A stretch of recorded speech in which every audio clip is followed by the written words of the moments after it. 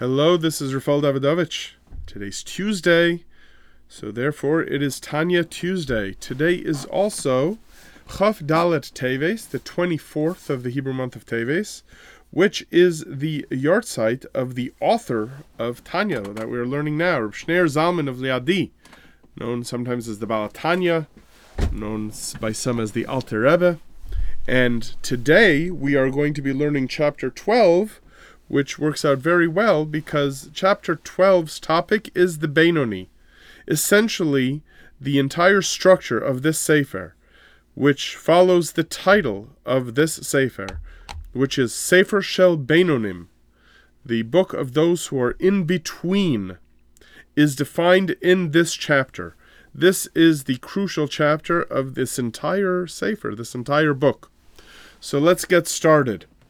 The Baal Tanya defines what a Beinoni is, after he has spent the last 11 chapters explaining that you have tzaddikim and you have rishayim. Tzaddikim are people whose yetzer tov, meaning their nefesh elokis, their godly soul, has defeated and converted the nefesh habahamis, the animal soul. If they defeated it, then they are an imperfect tzaddik. If they converted the Yetzer Hara and the animal soul, then they are a perfect tzaddik. Tzaddik v'tov lo. Rishayim are people whose Yetzer Hara has won over and is in total control of their body. Who is the Beinoni? The Beinoni does not mean someone who has done an Aveira. Here, the Baal Tanya starts the chapter by saying, V'ha-Beinoni hu shela'olam ein hara gover kol kach lichvosh es ha'ir ktana. He says the Beinoni is someone whose bad side has never taken control of this small city that is the body. So the Beinoni is not someone who does an Aveira.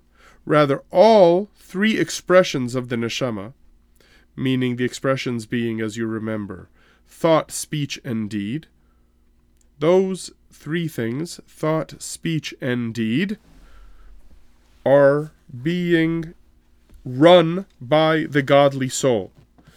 So that this person is doing mitzvos. This person is not, God forbid, doing averos. So why isn't this person a tzaddik? Why is this person only called a Beinoni? Because the result of doing mitzvos in thought, speech, and deed is because this person is constantly winning the debate and winning the battle against the nefesh habahamis, against the animal soul. So he says that the mahus v'atzmus nefesh elokis, meaning the very essence of the godly soul, lo lehen levadon hamelucha v'hamem shel be'ir ktana. This godly soul is not totally in charge. If you think about it like, let's say, a government having control over parliament or over Congress, they do not have unanimity. The Nefesh Bahamis still has a vote.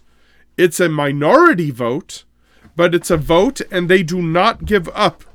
This requires a constant battle to make sure that any evil or selfish thoughts that are in the heart of the beating heart of this person never make it to the head, never make it to the brain for the brain to become obsessed with these thoughts. The person's godly soul in the brain pushes that thought back down.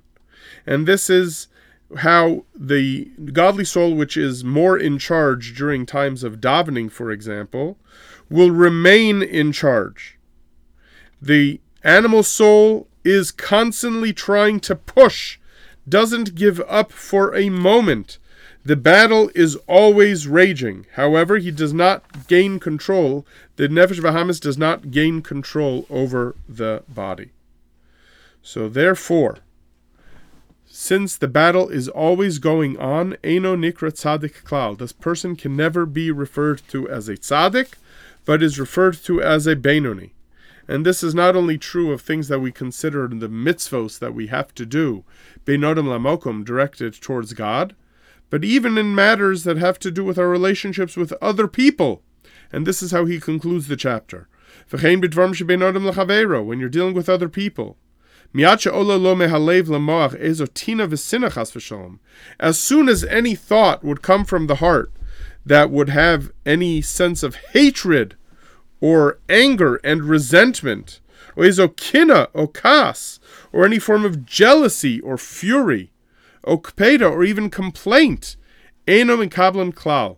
The person does not accept all of this negativity in his brain and in his will. Rather, the brain pushes it back down into the heart, so that the result will be that this person will behave towards his fellow with a trait of chesed, kindness, v'chiba, affection, not only affection, chiba yisera, additional affection, so that he will put up with whatever it is and not get angry, because he realizes that anger is an evil midah, even when it is felt for a valid reason.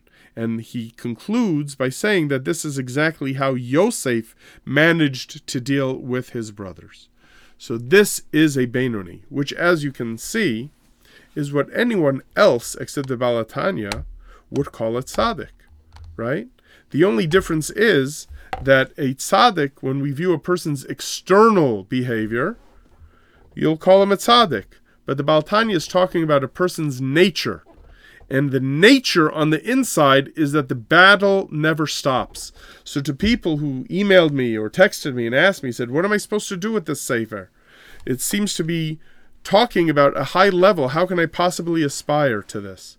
The answer that is found in this chapter is that the aspiration might not be to become a tzaddik in the sense that he means, but rather to become a Beinoni, which means recognizing that the battle never ends.